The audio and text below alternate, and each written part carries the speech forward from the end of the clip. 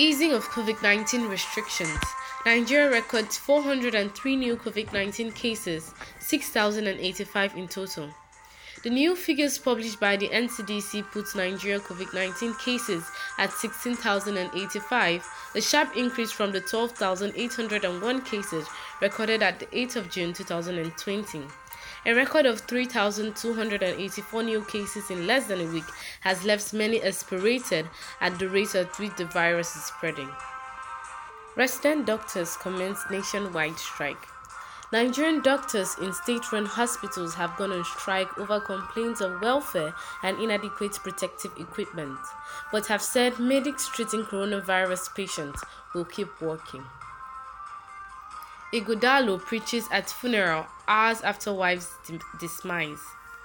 Pastor Itua Ighodalo lost his wife, Ibidun Ighodalo, who died in Port Harcourt at around the hours of 2 a.m.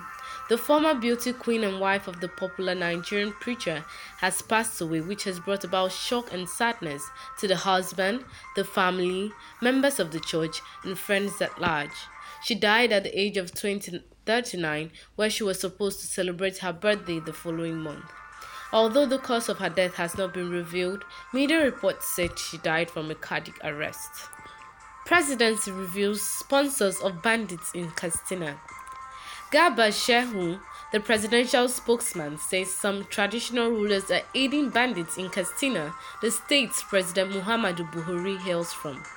These traditional rulers help gunmen escape when security agencies are planning attacks, and these people are benefiting from the attacks. Katsina has come under attacks by gunmen in recent times. 21-year-old students killed in Oyo. The police in Oyo State have confirmed another killing of a 21-year-old student in Ibadan, the state's capital. The victim, Grace Oshiwagu, was until her death a student of Oke Ogun Polytechnic in Sheki area of the state. Speaking to Channels Television via the telephone on Sunday, the spokesman of the state's police command, Olubenga Fadeyi, said the student was allegedly killed by an unknown assailant around 3 p.m. this afternoon with machete cuts on the head.